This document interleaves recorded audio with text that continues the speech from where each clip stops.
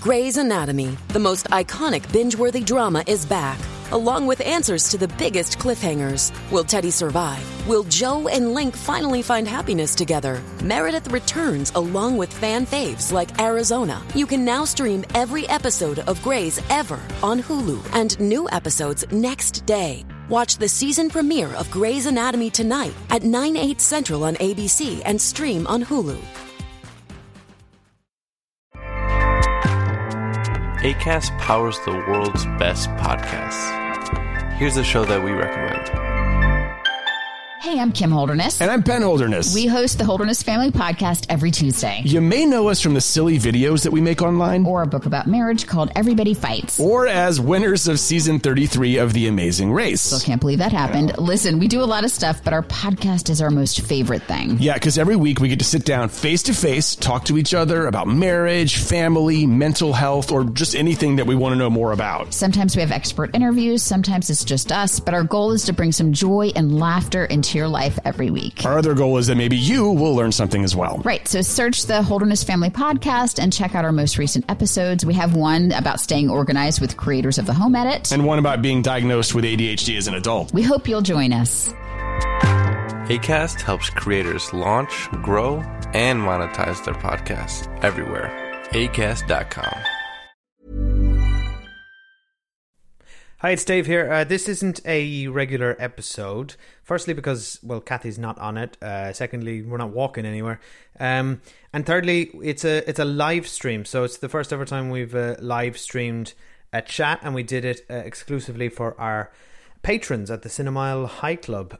So the audio quality might be a little different on this episode, and also naturally I'll be referring to the live chat that's happening, and you're also going to hear from some of our lovely listeners who joined me on the virtual stage.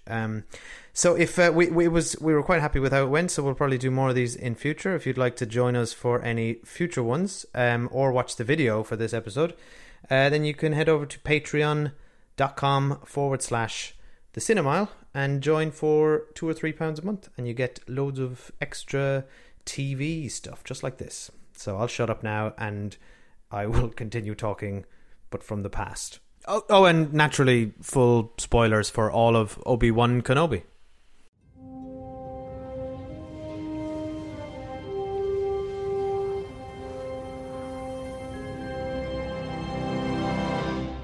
So hi everyone. I'm Dave. This is not my wife Kathy. She is not here. She didn't watch Obi-Wan. Doesn't care about Star Wars actively. I thought I didn't care about Star Wars anymore either, but God damn it, like Al Pacino and Godfather 3, they just keep reeling me back in. I actually feel a bit like I've got Stockholm syndrome now, because I kind of fell in love with this show a bit, but I don't know if it's like I've fallen in love with my tormentor. I'll give you my overall thoughts on this show. So the things I liked about it, firstly, before it even started, more in retrospect, I appreciated the show's marketing.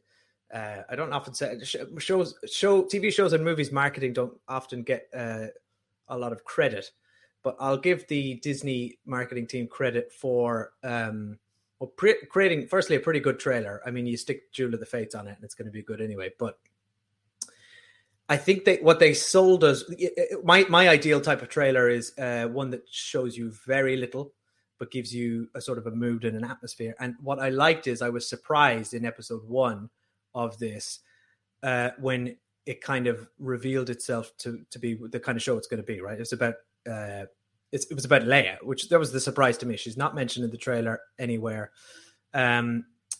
It kind of gives the impression it's all kind of set on Tatooine and Luke, and to me that would have been quite boring. I found the other thing I really was impressed with the show by is its the atmosphere. I think it felt like really oppressive.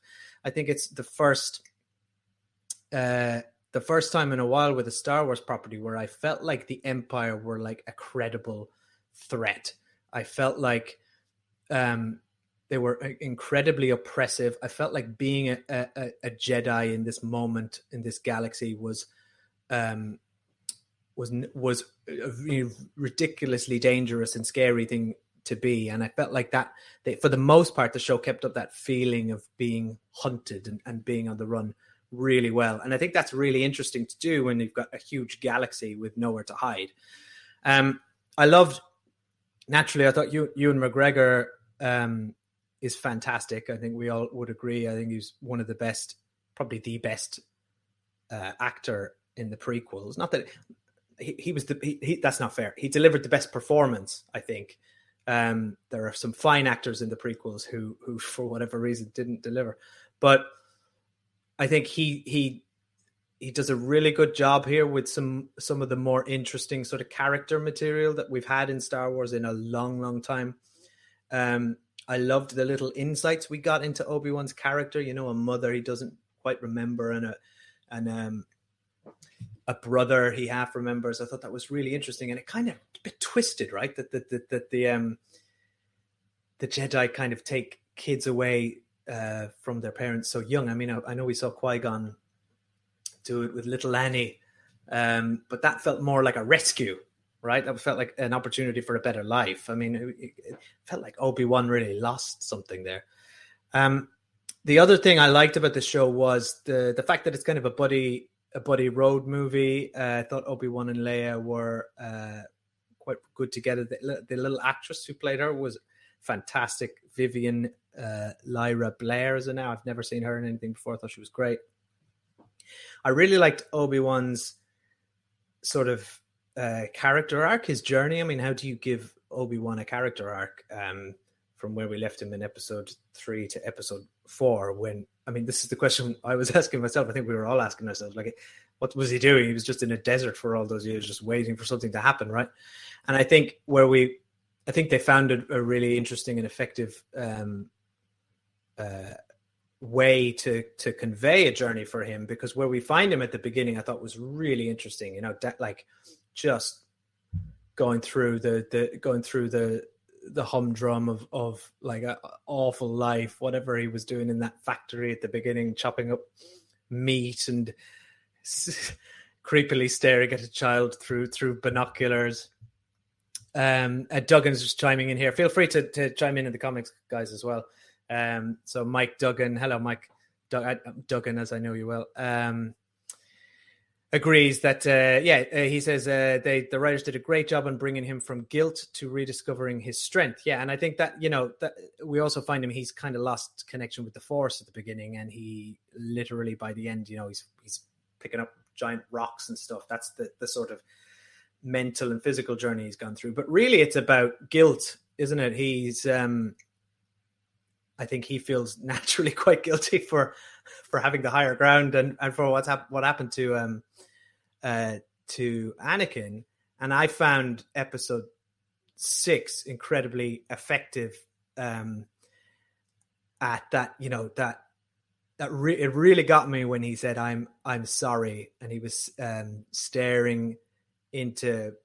I thought there was a really effective imagery that Vader's helmet being sort of sliced off like that. Hayden Christensen his face appeared, and it got me. I did start crying at that. I felt like I don't know what it was. I think it's just him saying sorry. I think Ewan McGregor really sold it, and Anakin appearing for a moment. You know, that little flash. You know, he says, "I'm not your failure, Obi-Wan. You know, I'm the one who killed Anakin." And there was a lovely touch where they had, just for a moment, he was illuminated by the blue lightsaber instead of the red one, which I really appreciated. And that was kind of him. That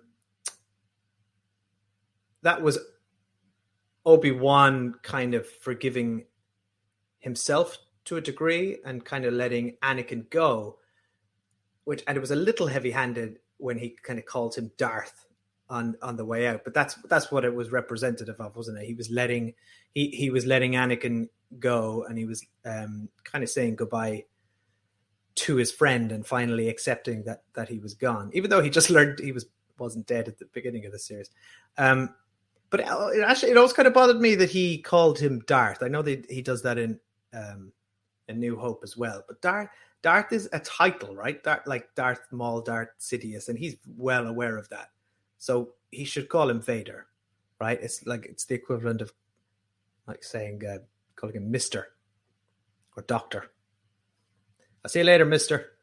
And then I thought Eps 5 and 6, which I only found out afterwards, were co-written by Andrew Stanton from Pixar fame. I thought they were kind of really stand out in terms of the writing and had some really cool moments. I thought the fight was actually really, really effective. And I thought the whole epilogue with him and Leia really got to me, and him telling her about her parents. I was just a real sucker for that. I mean, it's classic kind of emotional manipulation, but I feel like it was particularly effective because we all saw those movies 20 years ago, and however derided they kind of have been. I think we're all there's a sort of a nostalgia and an emotional sentiment to some degree, or a familiarity with that story that sort of, I don't know, whatever. It worked on me in the moment. I'll quickly say a few things that I had problems with this show, and then I'll somebody else can come up and talk. So shout in the comments if you want to come up on stage next, and I'll pick someone out. Things I had problems with were I thought the show was a bit long, and I know it was only a miniseries, and it was 6 episodes. Obi-Wan, you if you're happy, you can come up and explain your video game side quest theory in a moment. Please confirm that you consent to coming up on stage. The show was too long. I thought it just felt like there was a lot of padding, right? We had 2 rescues. Did we need 2 rescues? We had an episode 2 rescue of Leia, and then she was kidnapped again. Oh, by the way, she's kidnapped by Flea. That was great initially. And then she gets kidnapped again. And I'm like, oh, okay. And Ep 4, the sort of rescue from that admittedly kind of cool, water planet tower thing, which is basically like they had a Sith Empire aquarium, a SeaWorld, the Star Wars SeaWorld. There were some cool moments in that, but they were deliberately doing loads of episode 4 tributes. You know, like Obi-Wan doing the force distraction thing on 2 stormtroopers, the interrogation droid, Dr. Ball, for any fans of Robot Chicken. Leia being interrogated, and then placing a tracker on the way out. It's just all a bit, and I know everyone always comes back to that George Lucas poetry thing, but I felt like, we had The Force Awakens and you just did all that. It's like, stop it now. I thought that Moses Ingram was excellent as Reva, and I really liked her whole journey. I thought she was brilliant. But the Grand Inquisitor, poor Rupert Friend, really got done dirty by this show. And because they geared him up to be kind of an important villain. And I think that, and this is where I will, I won't give the marketing department any credit, because they had that moment, and I think they built, it was for a twist, right? So they built him up to be a huge character. And I think, I'm not familiar with any of the cartoons and that, but I think he is an existing character who I have no affinity or understanding of, but he's like a big deal, right? And then they have that moment where she takes him down, which I think was the Kickstarter for a lot of the sort of unfortunate racist aggression that she experienced online, which is obviously unacceptable in any situation, let alone a TV show. But I just thought that was just a bit unnecessary, a bit pointless. But I was fine with that. What I'm not fine with is then the next rug pull in episode 5, where they're like, aha, yeah, I'm still here. Because it's like, what's the point? Death. We know kind of death means nothing in the Marvel and Star Wars universes, but come on, like that was just so hollow. And also, like, if Vader knew that she was the youngling the whole time, why was he keeping her around? I don't know. So he could just do this rug pull at the end. I mean, come on. Couple of other final issues I had, and then I'll shut up. I thought that it was a mistake having Obi-Wan and Vader, or Darth as he likes to call him, fight in episode 3. Now I know why they did it, because they want to show, as Mike Duggan correctly said in the comments, that his force strength was weak, and that he was out of touch, and it had been 10 years and all that. And we want to see, a bit like Rocky, you want him to, he has to lose in the middle and then come back at the end triumphantly. And I get that. But I think bringing Vader in kind of so early took away some of the sort of mystique of it. It also, I didn't think it was a particularly well done or interesting fight. And it just felt like a bit, I don't know. I think it really undercut the Moses Ingram as the sort of primary, or Reva, sorry, as the primary villain. Because as soon as Vader comes up, it's just like, oh, well, who cares about her? And I thought the other thing that disappointed me about the show was it was kind of like wasn't very interesting looking. It was all very brown. Everything was just brown or gray and sludgy. And I know that kind of maybe fits in with the atmosphere of oppressiveness and I know it's all a bit rusty. But besides that city we saw kind of in the second episode, it was all a bit dull. And then the last thing that kind of annoyed me was I thought Kumail Nanjiani, who I love and I'm a big fan of as an actor and a comedian and as a person, I felt like he shouldn't have been in this. I felt like he's too much of a name, and he's kind of at risk of being overexposed. I think I much preferred seeing a load of actors who I wasn't that familiar with, because I think you can kind of invest in them as characters a bit more. And also, I don't know, it just, the whole thing didn't really work for me, pretending to be a Jedi kind of con man, but he's kind of good. I don't know. What I'll do now is I'm gonna invite Joe B1 up on stage here. So as he's coming on, you're just being sent an invite now, Joe, so you can tell us your theories. But while he's getting set up, I'm going to read some comments. So Mike Duggan says, an absolute tiny problem, which I've definitely focused on way too much in my own head, is the term force sensitive, a term never used in any films or series before this. It just felt very 2022. I think, Duggan, you need to go on some force sensitivity training. I think I'm going to get onto HR after this. Tim says, I agree that it was too long. The last episode was basically only 2 scenes. Yeah, correct. I think I would have been happy if we just had episode 1 of this show, not the Phantom Menace. Episode 1, episode like 4, 5, and 6. I would have been happy. It was a 3 or 4 episode season, really. Steven says, weird that it's now turned out that a lightsaber through the gut is just a flesh wound. Qui-Gon Jinn must be miffed. Yes, absolutely. And we forgot to talk about Qui-Gon Jinn showing up at the end. So presumably he is a bit miffed, and they're going to have a great conversation with that on the way into the canyon. Clodagh says that she also thinks the fights were a bit lackluster. I kind of agree with that. I think it's for whatever reason, nothing's really been able to top the Phantom Menace and Duel of the Fates moment, has it? I mean, whatever it was. I mean, maybe Darth Maul is the secret sauce, or Ray Park in his choreography. Stephen also says he agrees Ari Vader coming in too early and undermining Reva. Phil says, in a way, it would have been more interesting if Reva had got the better of him at that point and would still show he was off the pace. Yeah, exactly. I think that would have been way better if Obi-Wan had fought Reva in episode 3. Way more interesting, and hold Vader back to the end.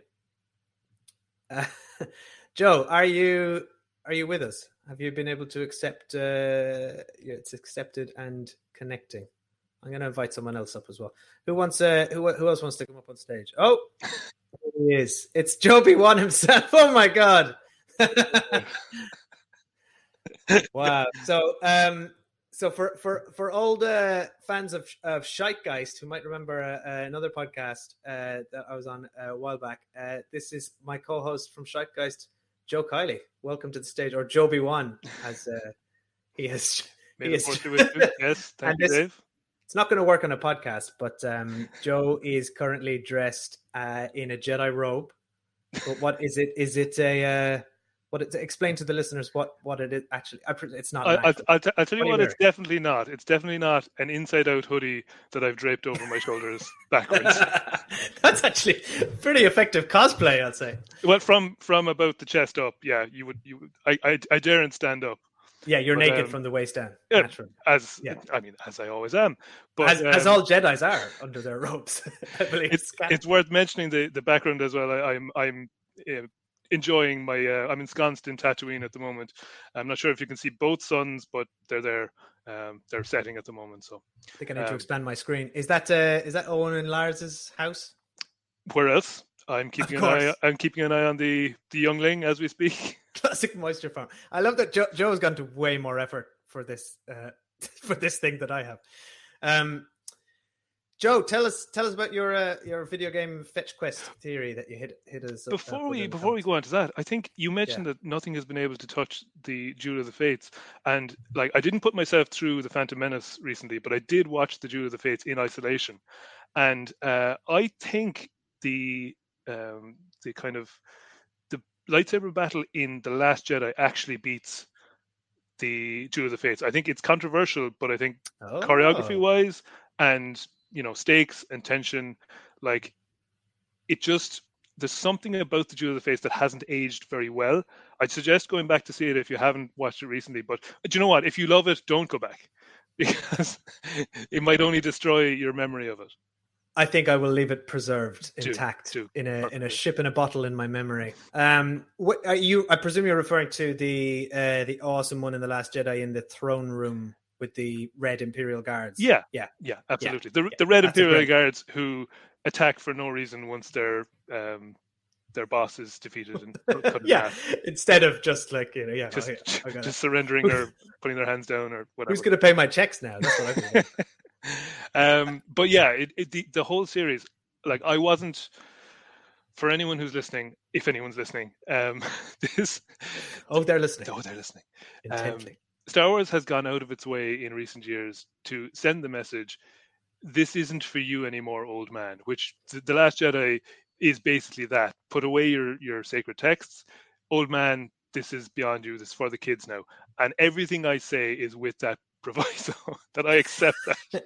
You're the old man. I'm the old man. Yeah, we've become old men at this point. And like, I was kind of when this was announced, I was jazzed for it. I was like, okay, we do want to see. First of all, we want to see Obi-Wan Kenobi, but more importantly, we want to see Ewan McGregor reprise the role. And I think everybody was here for that, and we got what we wanted.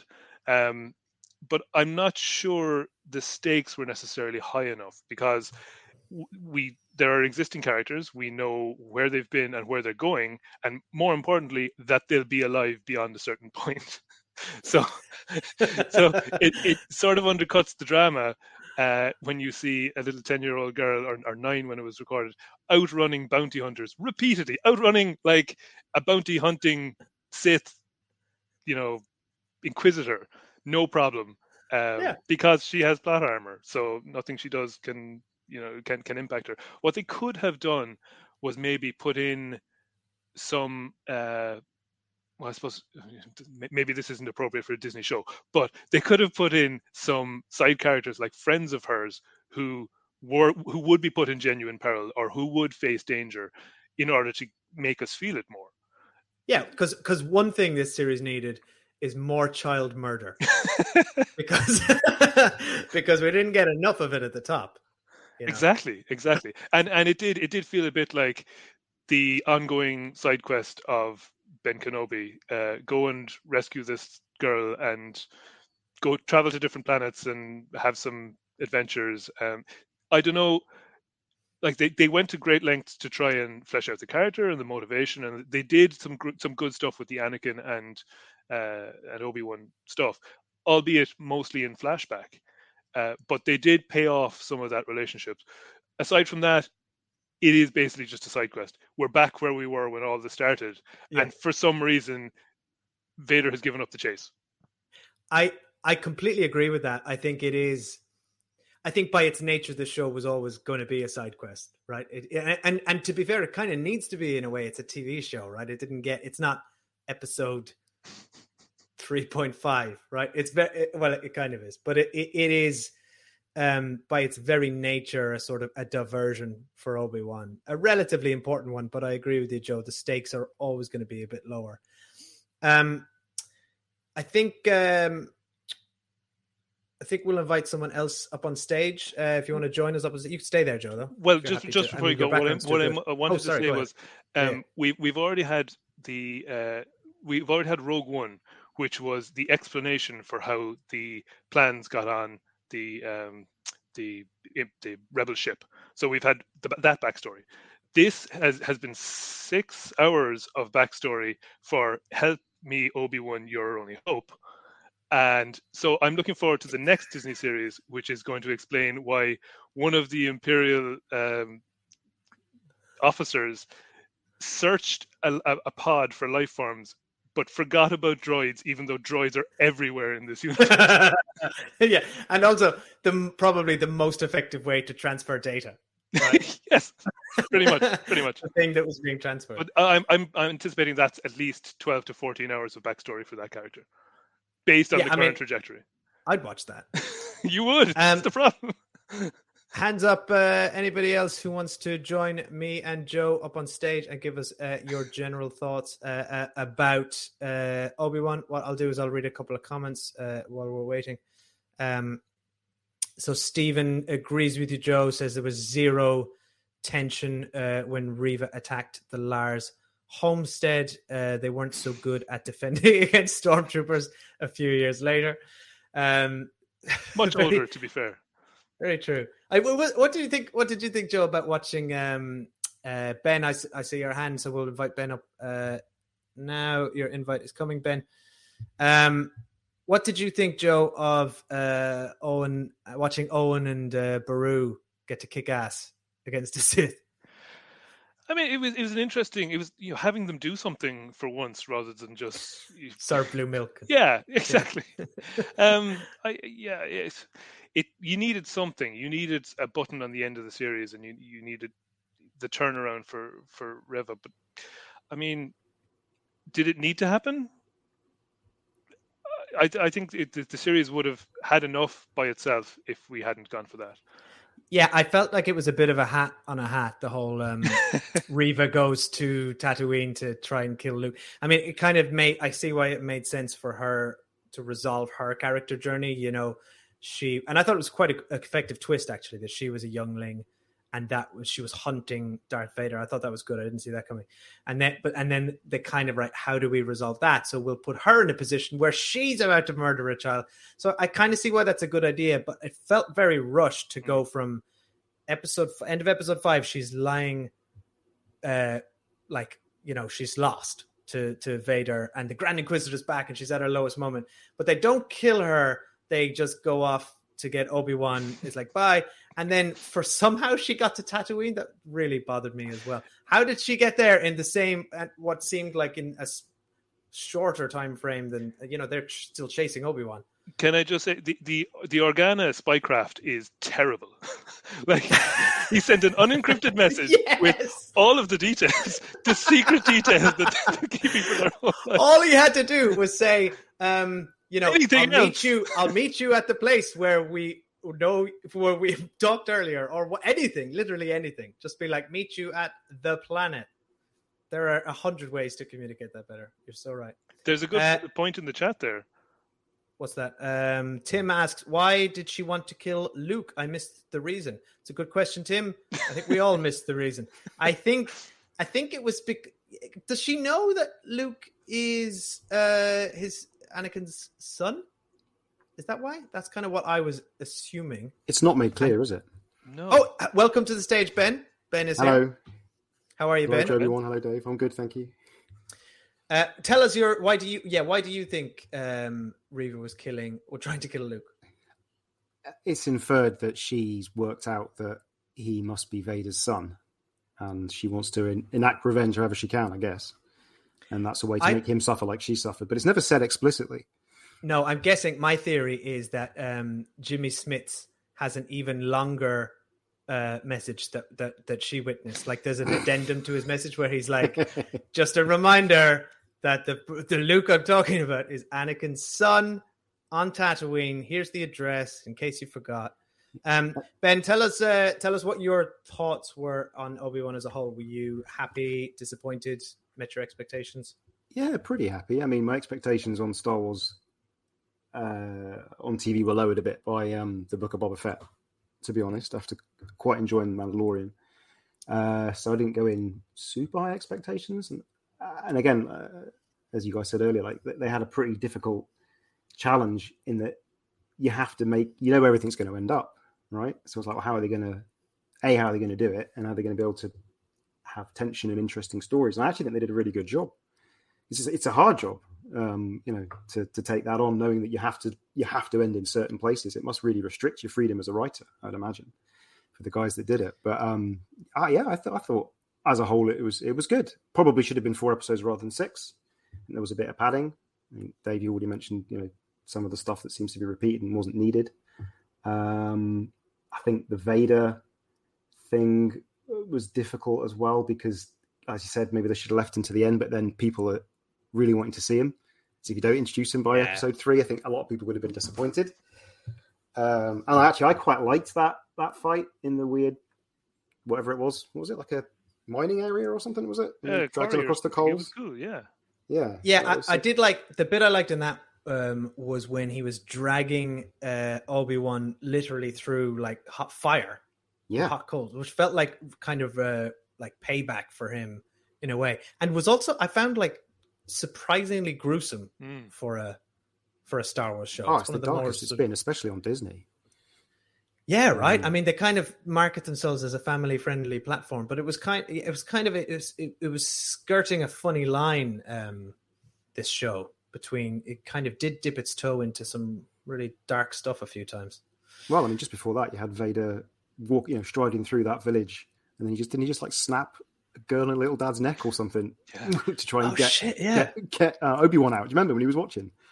He was trying to lure him out, wasn't he? Yeah, that's pretty dark. And so that introduces Vader as like terrifying. He's like the scariest he's ever been, to be honest. So okay, you've recontextualized Ep 3 in my head, and I love it now.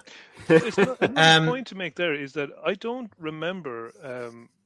Is it Reva or Reva? I don't remember her using any dark side force powers at any point during she didn't choke people, for example. She didn't drain their power. So, like, to me, that was the indicator that she was maybe more light side than dark, or lightning. I guess her. Maybe that's a good point. I think her journey wasn't complete, right? And if anything, I think that is consistent with that sort of twist reveal in episode 5, where she's almost she's an imposter. She's a dark side imposter, right? She's pretending in a way, but she has kind of by tapping into that power, and she's kind of lost. It's a bit like The Departed. This is The Departed of Star Wars. Just decided. So Ben, what I was thinking in terms of prequels, really, there's been few enough really impactful and good ones. Would you say that Better Call Saul might be a better example of a TV prequel that we knew where things were ending up, and yet it managed to build up stakes? I've not seen it, but I've heard only good things about it. So, but I can imagine that being a good parallel. Yeah. Let's open that question out, though. We'll start with you, Ben, and to everyone else. What is can you think of another example like Better Call Saul that is an effective prequel that has stakes, like stakes where you're genuinely don't know how things are going to pan out? So question to the group there, and what we'll do is I'll read a few comments out, and we'll invite someone else up to join us for fun. So Stephen had his hand up. So Stephen KT, your invite is incoming. Stephen also said it was retro 10 years later. It was being ironic he was being ironic in his 20s. I don't remember what we were talking about there. That's because of Luke's attire. He's wearing the same thing as a child as he is later on. Oh, very good. Yes. Well, I guess you don't have much clothes as a moisture farmer. You need moisture. He's saving all his credits for Tashi Station. Is that where the Tatooine Gap is it, or whatever? Looks like I've been to the Tatooine Gap here. It does, actually. Welcome to the stage, Stephen. Hello. Can you hear me? We can hear and see you. Well, the podcasters won't be able to see you, but we can use your imagination. Stephen is on. I'm going to pretend that Stephen's on a Star Wars planet that he defined a minute ago as the Star Wars planet whose defining feature is stalactites. That's the episode 6 one, right? Yeah, they've all got one defining feature, haven't they? It's snow or sand or that sort of thing. So yeah, there's only room for one, and the entire planet is covered in it. No, so Stephen, yeah, it's a fine bookcase, good bookcase game. Stephen, tell us what were your thoughts on Obi-Wan as a whole? Did you like it, hate it? It's complicated, I think. I mean, I'm a man of a certain age, so the sort of 9-year-old in me, there's an itch getting scratched through all these shows, and it's I love the fan service, I love the feel they get. So there's so much good, but you can tear it apart, can't you? It's so disappointing at the same time in so many ways. But I love the fight in episode 6, today's episode, and when his helmet got smashed, that was fantastic. And I've not watched any of the cartoons or anything like that, so I don't get a lot of those cartoon callbacks or anything. But no, a lot of good stuff. It's a shame these TV shows are focusing so much on Tatooine, which is supposed to be defined as the place that's so far away from anything that happens ever. Yeah, I definitely feel the prequel problem with this, in the sense that you knew where it started and you knew where it's going to end. So Obi-Wan could have no real decent arc, and Reva didn't get enough of an arc. There was an arc there, but she was out of it for a bit anyway. Yeah, they're great, and it's really good to have them. And I would have killed for these as a sort of pre-teen. Nowadays, though, TV is so great, and I think they keep trying to emulate the movies, and they keep trying to make you feel the movies, which I say works for me in so many ways. But imagine if they did something different and they set something in the Star Wars universe that was trying to be an amazing show rather than just try and serve Star Wars. It would, and I gather from the comics and the cartoons, they've got loads of areas they could explore. It's a shame they keep coming back to this. But no, it's fantastic fun. It is true. It's kind of it's the Star Wars curse in a way. It's a cursed IP, isn't it? Because they've got all this kind of lore to tackle with. They've got all these expectations of several different fan bases. You know, Joe said earlier, it's mostly the old men, I think, like us, that tend to be the problem. I think that tends to be the problem with society in general. But we're the kind of hard to please fan base, but really they also need to squarely aim it at the future, right? An audience that's going to keep them fed for the next 30 and 40 years, right? The old men of tomorrow. And that's where, the things like the cartoons become important, but that's why it also needs to be a family show. And that's where I think that the tone that kind of clash can come in. Like, it's a family show and there's kids and they're going to go on adventures, but now Obi-Wan's face is being dragged through some fire because you guys are old guys and you love seeing that, don't you? It can be a bit tonally jarring, but it is, it's ultimately it's a very tricky thing to get right. And I don't know. You saw what happened in The Last Jedi when they tried to take things in a different direction and change the tone a bit here and there. It got slated by a lot of people, but they went back to old school with the final film, didn't they? Well, that's the thing. I mean, it's like not too different, guys. Different, but not too different. Those two movies tell such a story, don't they? It's like they're on polar opposites of a thing. And I wasn't the biggest fan of The Last Jedi, but I really admire it, and I admired it even more after seeing The Rise of Skywalker. Why don't we like, because we're on the topic anyway, why don't we throw it out to the comments and to everyone on stage? What do we think is the future of Star Wars? So that's on TV, on movies. What would you like to see? You know, Stephen suggested, you know, there's a huge universe out there full of endless possibilities of stories.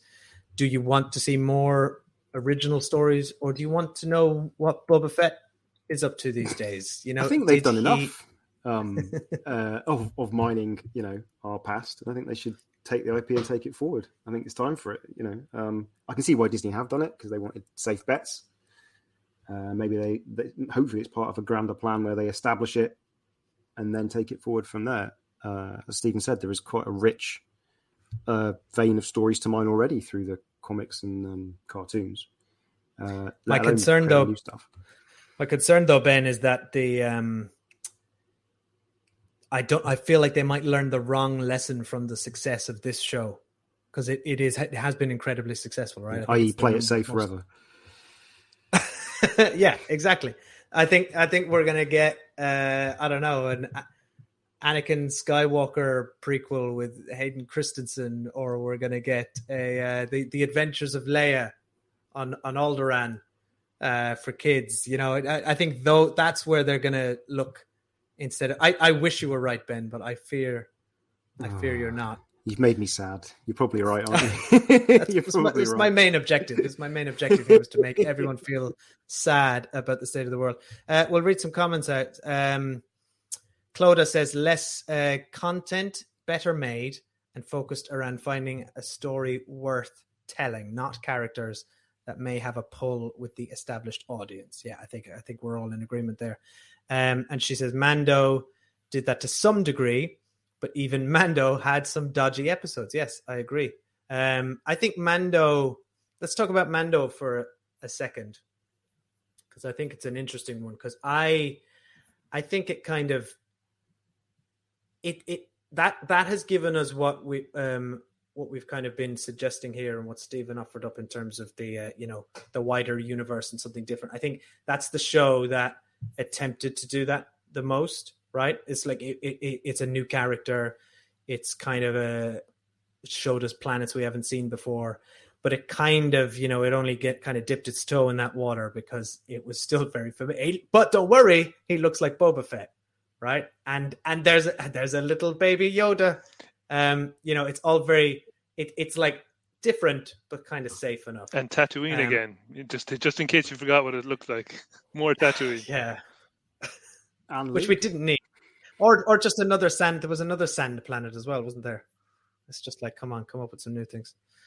What do you guys think on the stage about Mando? Did you enjoy Mando season 1 and 2?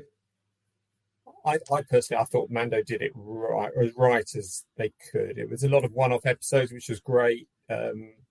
Lots of fan service and callbacks, but they could always go and have a new adventure somewhere else and just explore stuff. I also like seeing. I think someone mentioned earlier about seeing the workings of the Empire at its height and how bad it was. And what I liked in Mando is when they go behind the scenes of what's left of the Empire at that point and see how that's sort of falling and maybe turning into, what's it called in the new films? The new order. New first order. First order, that's it. Yeah. So, I've even forgotten that. So yeah, I thought Mandalorian was good. And then again, there was all these callbacks to the comics that I didn't get, so I read about them on Den of Geek or somewhere, but I don't understand them as I'm watching them. Yeah, there's a blue guy with a cowboy hat. He's a guy. He's a Star Wars guy. Ben, Joe, what are your thoughts on Mando? Well, me and Joe had a whole episode on it a while ago, so we'll go to Ben. Yeah, no, I really liked it. I thought it was again, it's that clever thing of you think it's new at first, and then it's sort of repackaging what you already know and love, which is why it's easy to get into as well, right? Like, oh yeah, there's a tiny Yoda. This guy's basically looks like Boba Fett, but a bit different. And then they actually bring in Luke, which you think, oh, it's going to be awful, but part of me was like, oh, that's so cool seeing Luke. You kind of you can't help yourself. It's like you say, you are a what was it you said at the start, Dave? You're sort of a kidnap victim, but was it the syndrome thing? Stockholm syndrome. Stockholm syndrome, yeah. You don't want it, but then you get it and you love it. That's it. I come out of these things thinking, and I am happy coming out of Obi-Wan, but for the most part, I just feel like, yeah, and Joe's right. Like, this it's really not for me anymore, maybe. So I'm really just like clinging to a ghost.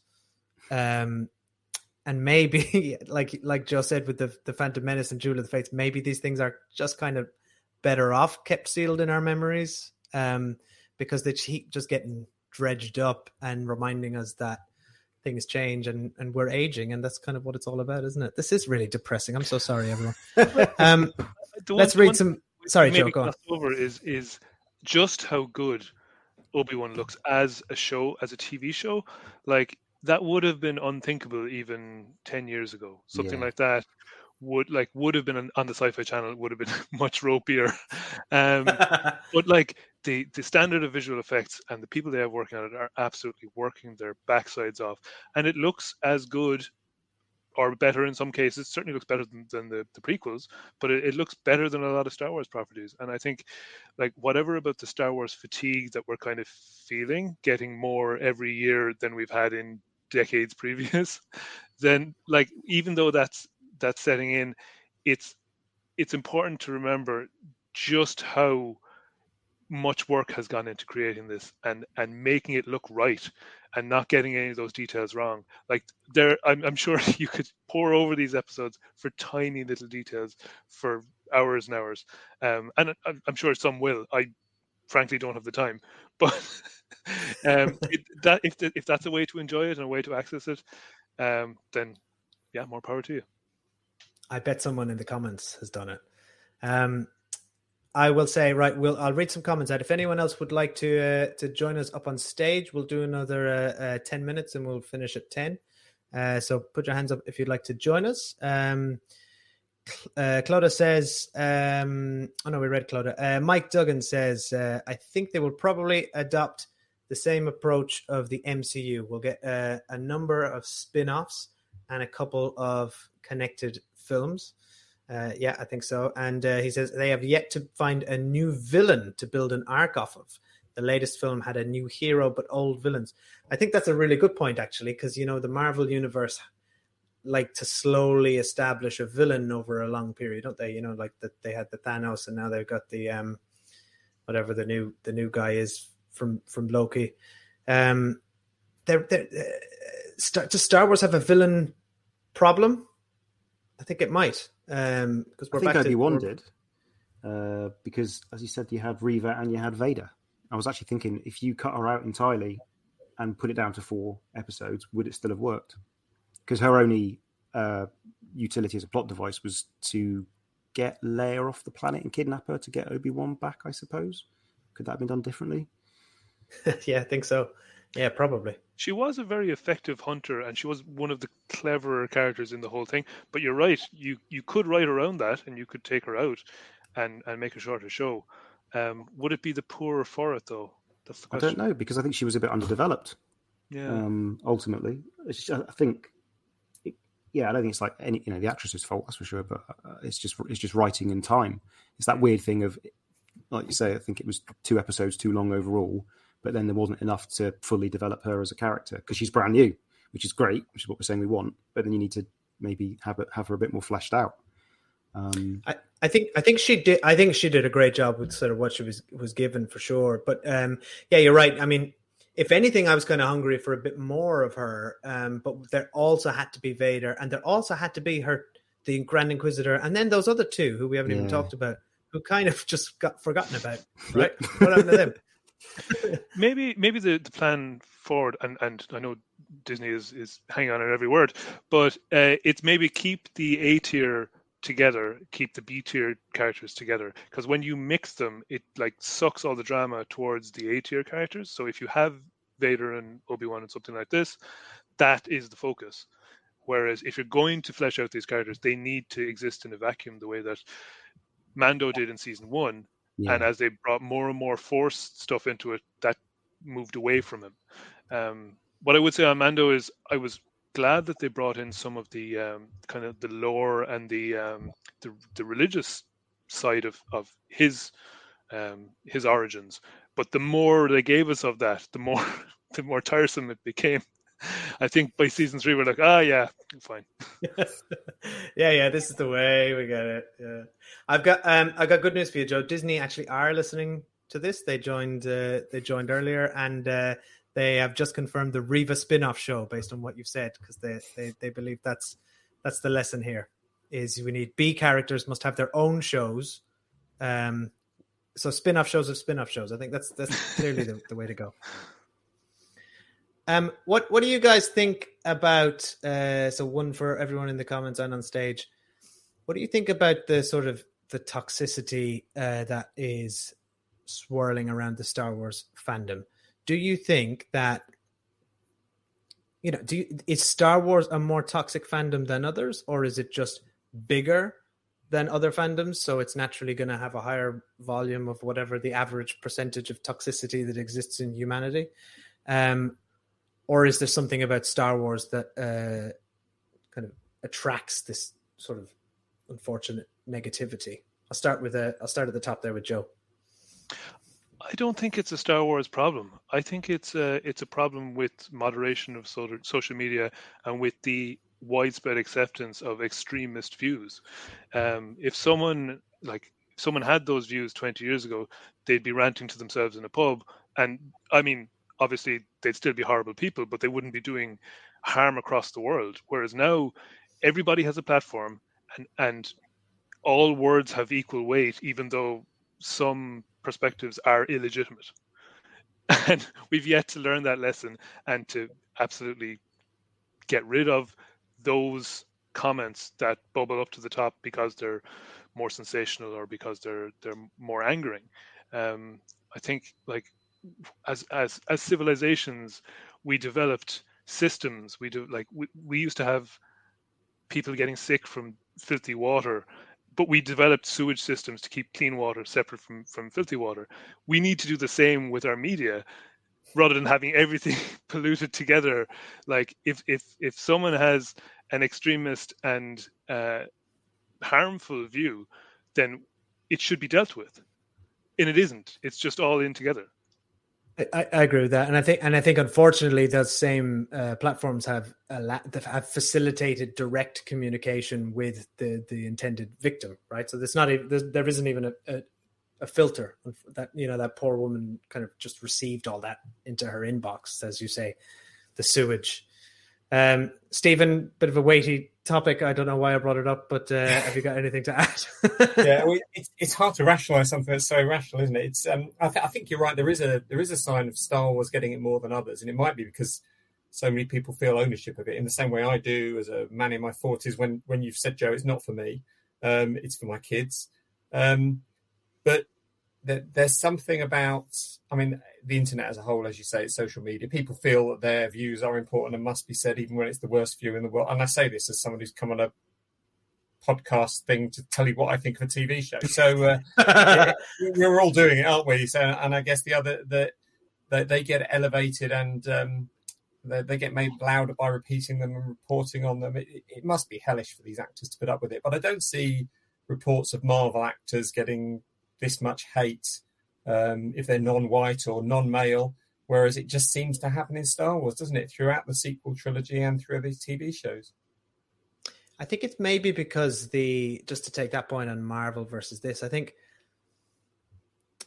Marvel has more of maybe possibly a more diverse fan base in a way, because it owns so many different properties and IP, from Spider-Man to Black Panther, and there's kind of something for everybody, whereas Star Wars is kind of just Star Wars, and like Star Wars was for a long time was just those 6 movies, and that's what we that was the benchmark for it, and that's how it needs to look, and that's what I expect it to be. And I think there was no room for deviation, whereas Marvel kind of has always been very broad, or it has breadth, and Star Wars kind of never had breadth nor depth, really.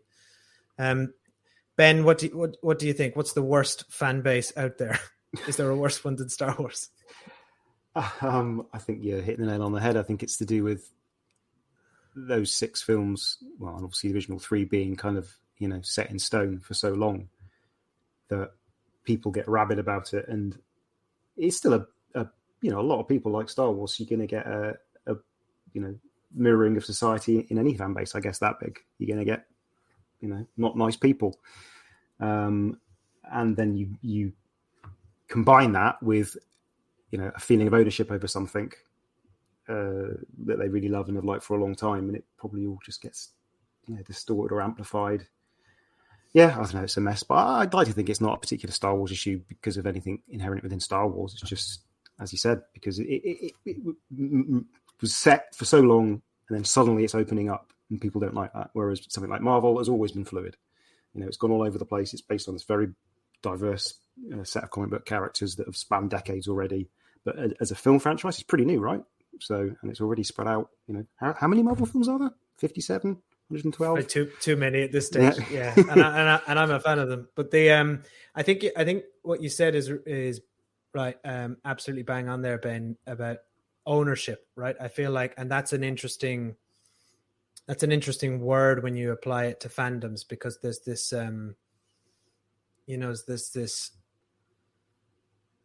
there is this sense of ownership that any fandom has, because something, things like this are pop culture, and being a fan of something by its definition, it makes it very personal to you. And I think Star Wars was very personal to us all as children. And the aim is for Disney, I guess, right, is to make it personal for children nowadays, to make it meaningful, and for yourself to see yourself and be represented, and to make you feel something. So that's why it's so, to me, it's particularly unusual when you see these negative, really negative, hateful remarks being aimed at women or people of color, and when it's, if anything, it's like the society needs to be providing that to more people, right? That feeling that you had as a child, it's like by diversifying casts and stories, you're just making it more accessible for people forever. So I think Clodagh has called it out perfectly in the comments here. She says it's gatekeeping, right? So she says, I think Star Wars has a history of gatekeeper style fandom. It's become accepted to fight over who knows most or is a real fan. And I think that gives the toxic people permission to behave in a certain way. And yeah, I totally agree with that. And Tim says, I think the weirdos know that it gets more attention when it's Star Wars. So that's at least on part why they do it. I agree with that. And Mike Duggan says, when you think through Wanda and how well she was received versus Rey in the latest Star Wars, a female lead was much more news for Rey than Wanda. Yeah, that's another kind of interesting point. Well, I think we should probably wrap it up, guys. I mean, we should. It's probably a good hour. It was a really good chat. Thank you, everyone, for joining. I think this was a lot of fun. I hope you guys had fun. Yeah. I don't know how to wrap. Usually, Kathy just wraps up the podcast. You can't see it, but she does this. She does this spinny thing when I need to shut up. So I don't know. I don't have my producer here, so it'll just end up going on forever. But look, thank you to Ben, Stephen, and Joe for joining. Obi-Wan, I should say, for joining us on stage, and thanks to everyone in the comments. Really great chat, and if Mike Duggan says Love Island live next week, I mean you're laughing, but Kathy will absolutely do that if we can convince her to give this a go. Yeah, this was a lot of fun. Really appreciate it. And yeah, see you all on the Patreon. And lovely to meet some of you in person and on chat. Thank you very much, Dave. All right. Yeah, thank you. It's been great. Cheers. Thanks, guys. I'll see you back here for the Reva spin-off. Yeah. Bye. Bye.